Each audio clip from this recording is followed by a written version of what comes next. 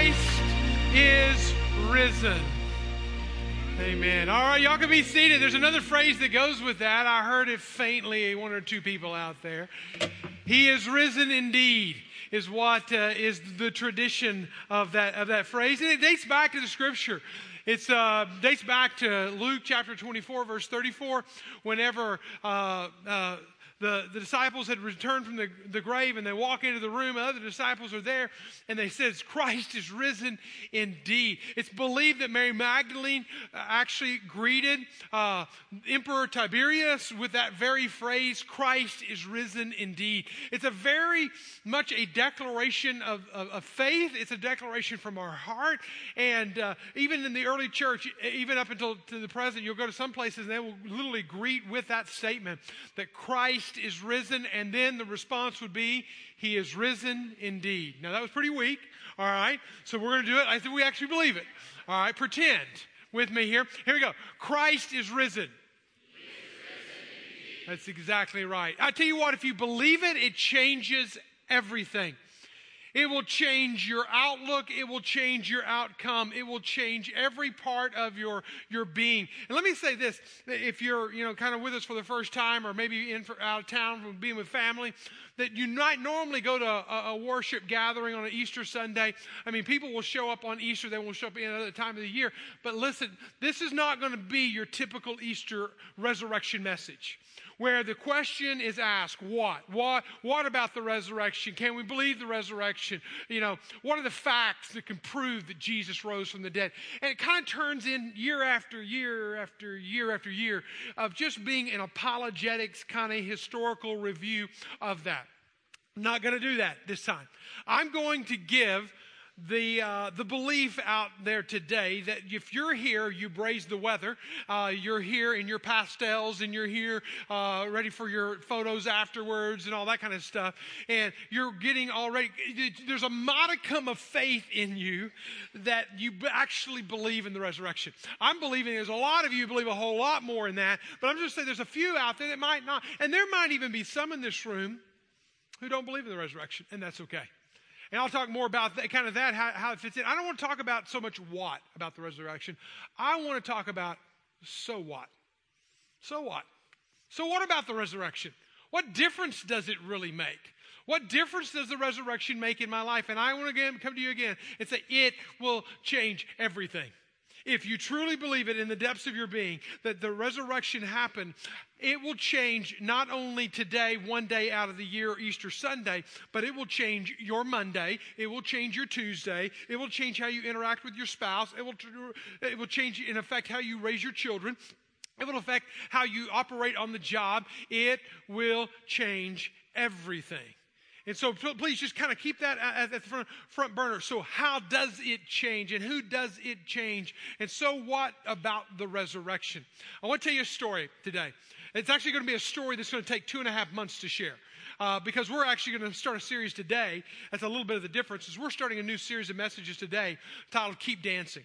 And part of that whole idea is that life sucker punches us sometimes. Sometimes we get laid off. And I know a number of our people in our congregation have experienced that in just very recent days. Sometimes we go to the doctor and we get that report and it just totally sucker punches us. Sometimes the relationship that we thought was going one way, we find out, wake up one day, it's going another way. And so we get sucker punched. How is it when all the circumstances of life are coming around us, how does that not rob us of our joy? And I want to say, again, the resurrection changes everything. And if the resurrection changes everything, it even gives us an ability to keep dancing, to keep having a rhythm about us, a joy about us, on and on throughout the circumstances of life. But I want to talk about this one particular town, a town called Philippi. Philippi, you'll find it if we all jumped on a boat today and did a Mediterranean cruise, and who wouldn't want that? And we made our way around the peninsula of Italy and around Greece and made our way up to the northern coast of the Aegean Sea. We would come to a little port city called Annapolis. And from there, we'd get on in a car and we'd travel about 10 miles north to an oasis of villages, of community where there's natural springs and wells that are in this town called Philippi. And it was a thriving town. It was a city, to be exact. And it had all kinds of things going on in it. And in Philippi is where one of the places that Peter will go and spend some of his time. Paul will go and spend some of his time. In fact, if you take your Bibles, you'll be finding the book of Philippians. We'll be there in a moment. But just to understand the full impact of this guy named Paul, Paul wrote 13 of our New Testament books. His lion's share of our New Testament comes from the handwritings and the experiences of the Apostle Paul. Well, on his his second missionary journey, he makes his way with a guy named Silas to Philippi. Philippi becomes such an integral part of his whole journeys that he revisits it on his third missionary journey. And then a total of about 9 or 10 years later, he starts writing this letter. We're going to do the study of the letter for the next 2.5 months. And we're going to look at this letter because this letter is Paul writing from prison, nearing his death sentence. And he's writing to a church that's living in freedom, that's living near natural springs of water and industry with life and vibrancy. And he's telling them how to be joyful. He in prison is telling them how to have faith. He in prison is telling them how to have purpose in their life. He does this amazing thing. It's not because he's some magical person. He just grasped something and totally built his entire life upon this one thing. What's that one thing? The resurrection of Christ. If you have your Bibles in Philippians chapter 3, literally smack dab in the middle of the book of Philippians, you find Paul declaring what his entire life is built on and is moving to. Built on and moving to. That's why I'm saying the resurrection, and you'll see it's the resurrection changes everything. If it changes nothing, then you don't know the resurrection. It changes everything. It changes how you live today, but it also changes how you're going to live tomorrow. Look at this passage of Scripture, just 2 verses. That I may know him and the power of his resurrection, and may share in the suffering and become like him in his death. I want to be like Jesus, even if it means me dying as Jesus died. That's a paradigm shift, right? That's a worldview change, right? I mean, he's willing to even die and suffer and even wants to be like Christ at all cost and by all means. That by any means possible, everything's on the table, nothing's hidden back, nothing's holding back, everything's out there, God, it's all available by any means possible that I may attain the resurrection from the dead. So everything that Paul lived from and to was about the resurrection. And that's why he's able to go back and to write this amazing book of Philippi that, again, we'll look at chapter 1, verse 1 literally next week, and we're going to continue through the month of June with it. But you're going to find how to have healthy view and attitudes on life. Here, throw up these items. We're going to learn how to have healthy attitude and perspective on life. We're going to learn about joy and non-manufactured joy. Listen, not enough fake stuff that you get out there, all that fake plastic look to us. Contentment and satisfaction, purpose and meaning, confidence and overcome circumstances. How to have meaningful, life-giving relationships. Everything you're going to find in 4 chapters.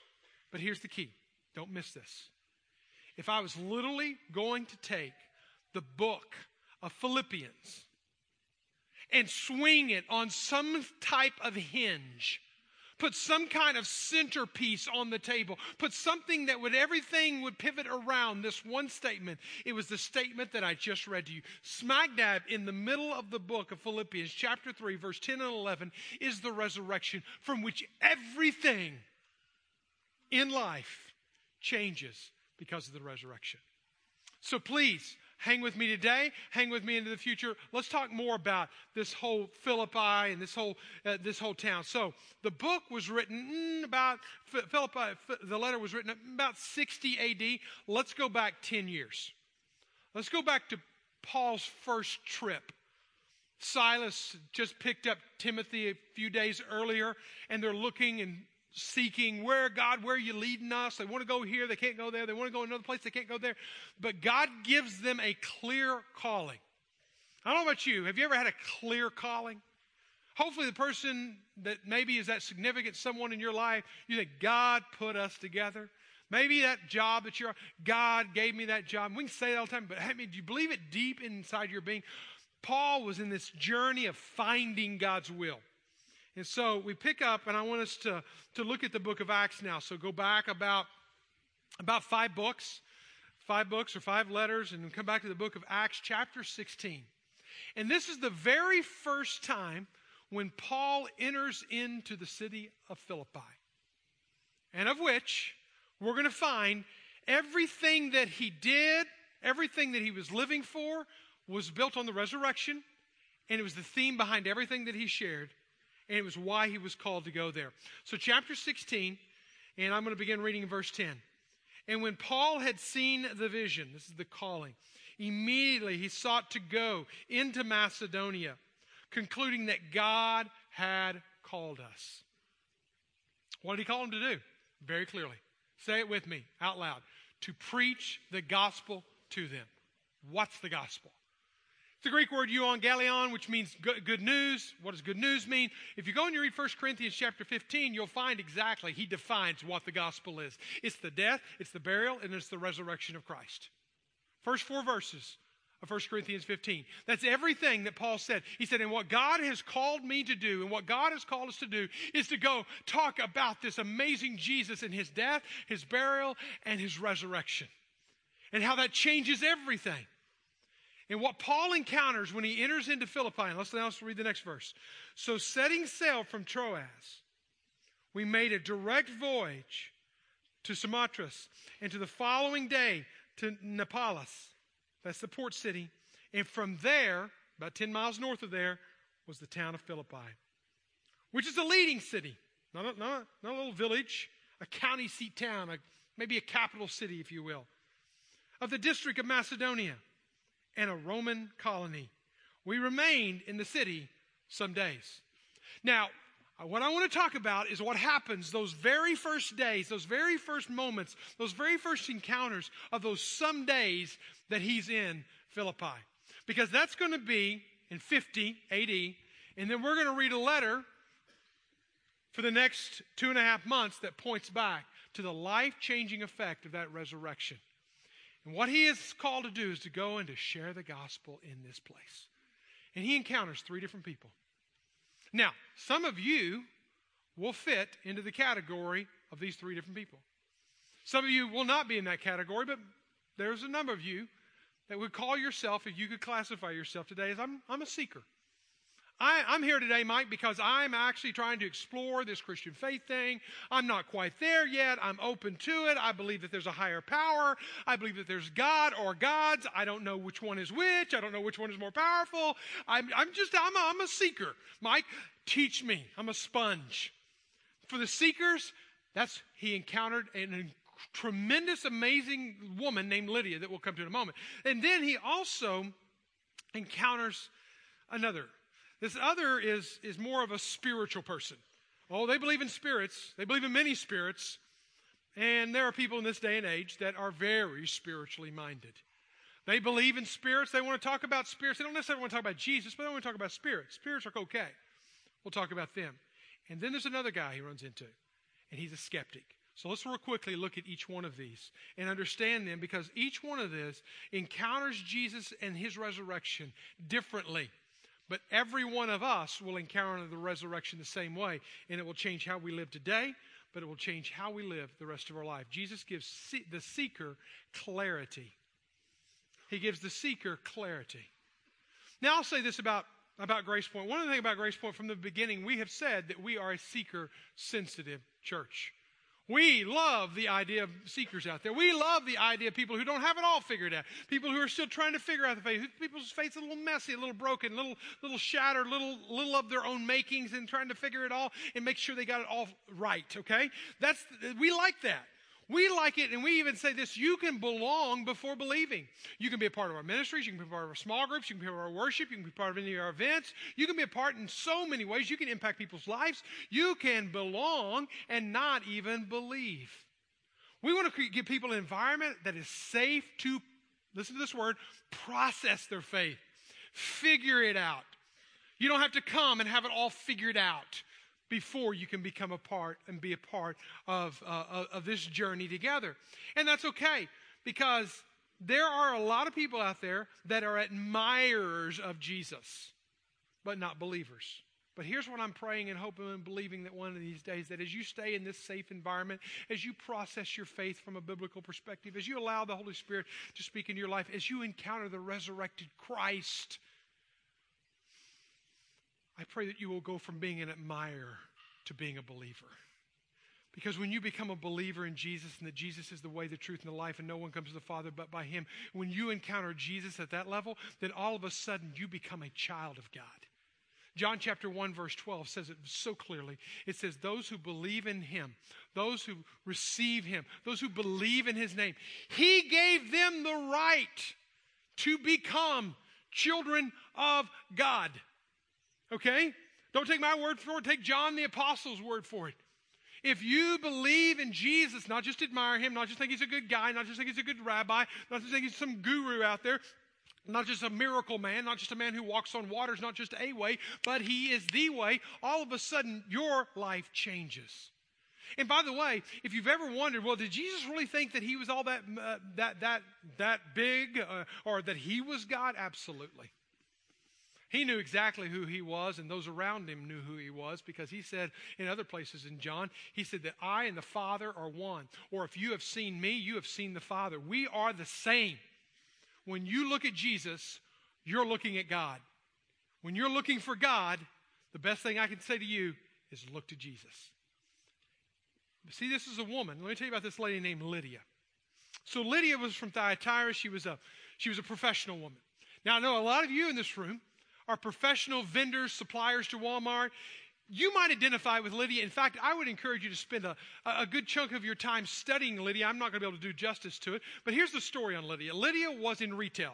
Lydia moved from Thyatira to Philippi to work in retail. Lydia was in soft lines. She sold clothing. She sold expensive clothing, high-end clothing. How do we know that? Because she sold purple clothing, and purple clothing represent royalty. So she had this high-end, lucrative business. She is a strong woman, and she is the Bible says, a worshiper of God. Let's look at this. Acts chapter 16, verse 14 says, one who heard us was a woman named Lydia from the city of Thyatira, a seller of purple goods, who was a worshiper of God. You might go, boom, check. She's got it all figured out. She's a worshiper of God. She's got her life together. She's got her business plan together. She's got her faith together. Stop. She was an admirer of Jesus. She was an admirer of God. She was a worshiper of God, but she did not know Jesus. Because the verses go on to say, and the Lord opened her heart to pay attention to what was said by Paul. All of a sudden, now the dots get connected. It goes from a black and white movie that she's watching to a full color. Now it's making sense. It goes from some shady, fuzzy, kind of poor reception to HD quality. It goes to 3D. Now this is making sense. It's not just God out there in earth and outer space, but it's God here. It's Jesus Christ. That's what God did was He opened her. He gave her clarity. He gave her understanding, opened her heart to pay attention to what she said, and after she was baptized, her household as well, she urged us, saying, if you judged me to be faithful to the Lord. Now she's really going into talking about Jesus, not just God, Jesus. Come to my house and stay. And she prevailed upon him. I think Lydia was an alpha female. She prevailed upon these two strong men. She said, hey, listen, you're coming to my house, and this is the way it's going to be. All right? She was a businesswoman. She was strong. But now, she was a follower of Jesus. Changes everything. This is a safe place to process your faith. This is a safe place to not have it all figured out. This is a safe place to hopefully, I pray to God that He will give you clarity of your faith. He will open your heart that you will understand things that you did not understand before. When a seeker encounters Jesus, He completes the story. Life begins to make sense. There begins to be answers to questions that you never have found answers to those questions before. I like the story, and I told it in my book. I actually told it in the introduction, of a guy named Alex. His name's not really Alex. It's another name, but I'm protecting his name. He's a part of our church. But the way it started is when I actually wrote that section of the book, he was not a believer. And the story goes is that one of our church members was working out with him on a Sunday morning, and they were all sweaty and stinky and all that kind of stuff. He said, hey, I'm about to go to church. Would you like to go with me? And Alex had never been to church since he was 12 years old. And he was significantly older than 12 now. And he had even thought of it. God was not on his radar. He had hung up the towel on God altogether. But he said, I'm going to go with you today. So he goes home and showers, and we thank God that he showered before coming after the gym. And he comes, and he sits down, and he's a part of the worship gathering. And I see him. I say, it's great. Hey, good to see you, Alex, all that kind of stuff. He goes out the door. He comes back the next Sunday, and the next Sunday, and the next Sunday. And finally, we're ending one of our CrossFit workouts together, and we're all kind of recovering is what we call it, because you literally are trying to recover. And we are working, and we're talking together. And he says, you know, Mike, he says, I'm not really a believer. In fact, I'm kind of an atheist. He said, but I think I'm going to keep coming. And I thought it's funny, one, how can you be kind of an atheist? Either you're an atheist or you're not. But I'm going to keep coming. And I said, fine, keep coming. A year, thereabouts, goes by. And needless to say, short story, Mike becomes a follower of Jesus. He's baptized. And now Mike serves in our ministry every week. First Impression Ministry. Mike was in Zambia with me a year ago, helping to build an orphanage. I just said Mike. His name is Mike, okay? It's not Alex. He doesn't care. He gave me the permission to tell the story. See, you lie enough and your lies will find you out. He gave me permission to share his story. Now, where was I at? That's the beauty of encountering Jesus when you're a seeker. It becomes clear. Jesus becomes clear. Number two, Jesus gives a spiritual person freedom from chains. So he encounters another person on the journey through Philippi. He encounters this person who doesn't have a name. This is a young lady who's caught up in trafficking. She's being trafficked, not for her body, but for her mind and her spirit. She is demon-possessed, is the way we would call it today. She had this insight, and people were coming. And you got to realize, Philippi was a very religious town. It's a very spiritual town. And as they were spiritual, I'm talking about human sacrifices, animal sacrifices, orgy worship. It was a mess of a community. At the same time, they're seeking this girl who has been taken as a slave by these men. These men now put her kind of like a dog and pony show, put her on the street corner and let her tell people's fortunes. Paul and Silas come into town, start preaching the gospel, and what does this woman do? What does this teenage girl do? Let's pick up the story in chapter 16, verse 16. Chapter 16, verse 16. And we were going to the place of prayer, and we were met by a slave girl who had a spiritual divination, had a spirit of divination, and brought her owners much gain to fortune telling. She followed Paul, and listen to what she was saying, or the spirit inside of her was saying. These men are servants of the Most High God. Here is a demon-possessed woman, a spiritual person, who is looking at Paul and Silas and say, these guys, they serve the Most High God. Goes on for several days. Paul gets irritated by her, or by the spirit inside of her, and he turns to her. He says, I command you in the name of Jesus Christ to come out of her. Now, you might go, ooh, that's Twilight Zone-y. I don't know about demonization today, and we're not going to get into the depths of that because I do believe in it, and I have seen it. But more than that, you know what Satan does is he puts a lot of people in chains. Chains of addiction. The number of people caught in pornography and sexual addictions is absolutely mind-blowing today. The people who are caught in prescription drug addictions, it's the white-collar drug of our culture, is astronomical. More people die from accidental drug overdoses every year than car accident. It's the number one killer of accidental death is drug overdose, prescription drug to be specific. It is a chain around us. On Friday night, we gathered here for a Good Friday service, and we talked about the chains, the sin that easily clings itself to us. This sin that comes upon us takes control of us. And I talked about the nails. And if you were here, you know what, I'm just catching everyone else up. And we talked about the sin that gets a hold of us. And the nail, I said, take that nail out. And we gave everyone one of these nails. And we said, take that nail out. And I want you to name that nail, label that nail, give that nail a name. And what is it that is the sin that weights you down? Oh, you're a spiritually minded person. You want to be free, but you are held in captivity to this thing in your life that you can't get freedom from. And then we had people go and they nailed them into the cross. We had 3 crosses around the room, and it was incredible sound just to hear the nails being driven into the cross.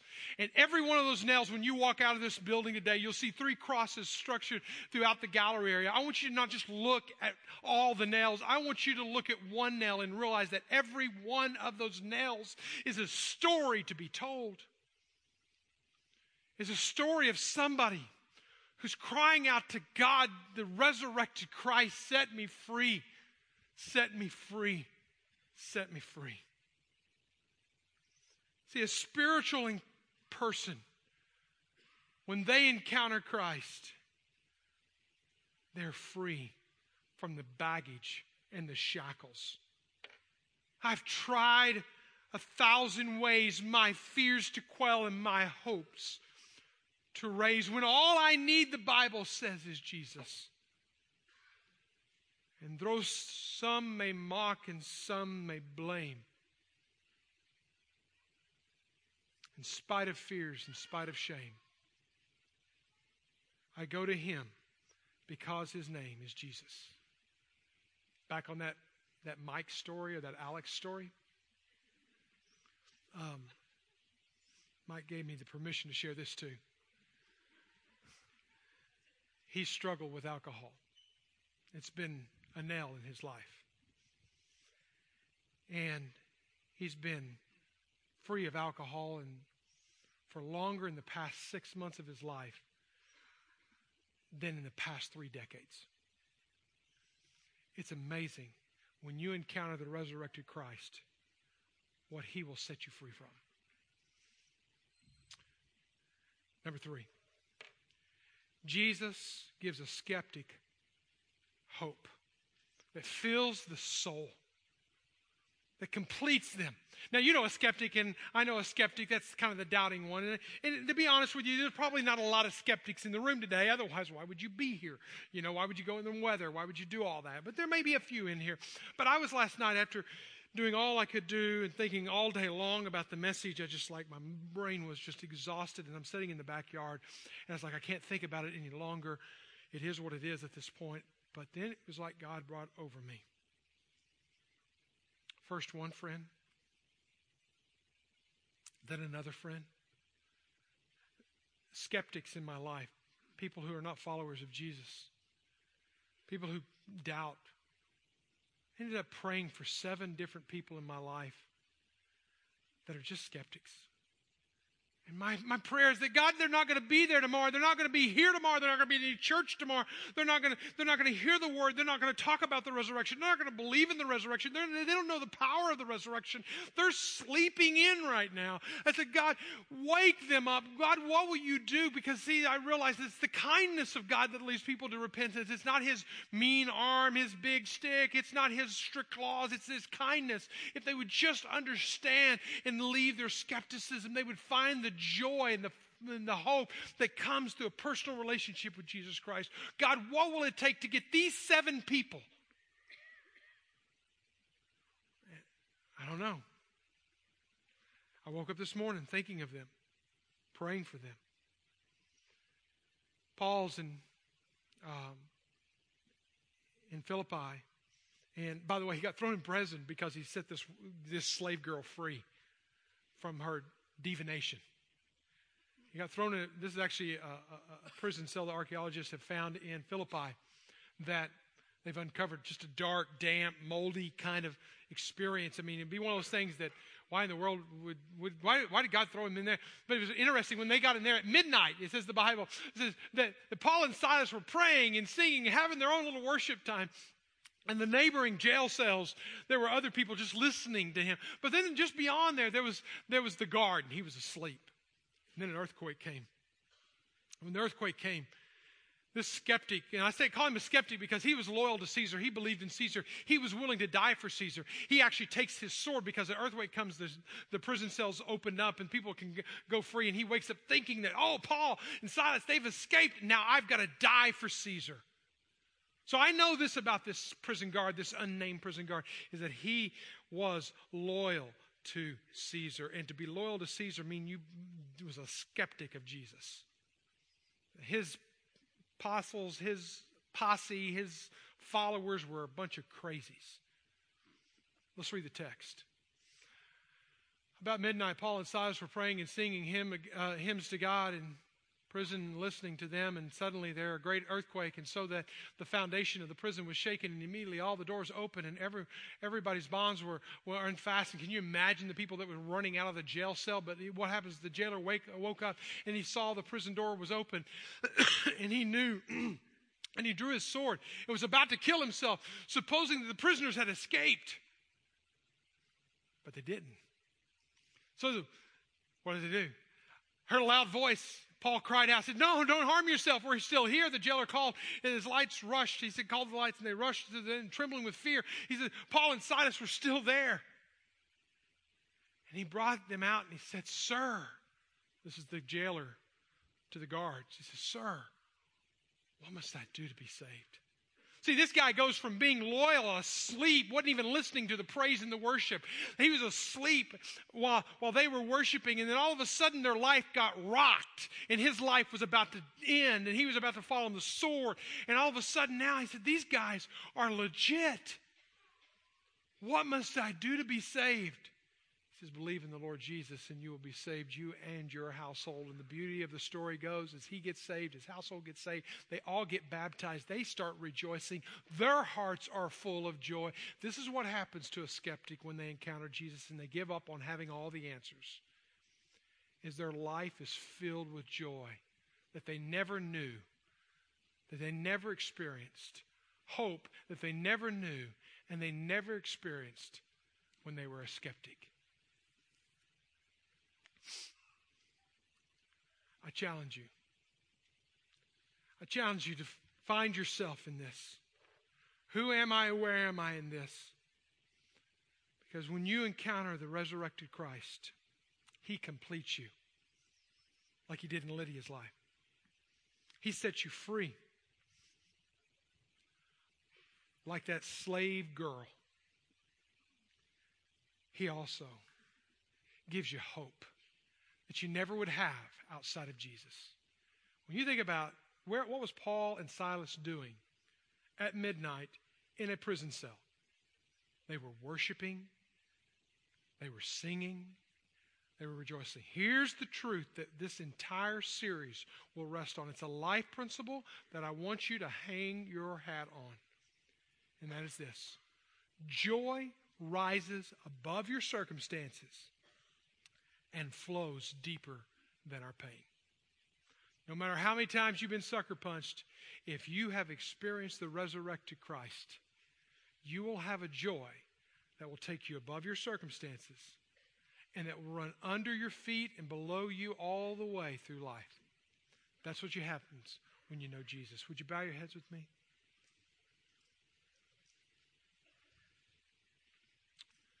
As you consider where you're at right now, would you answer the question, has the resurrection changed everything in your life?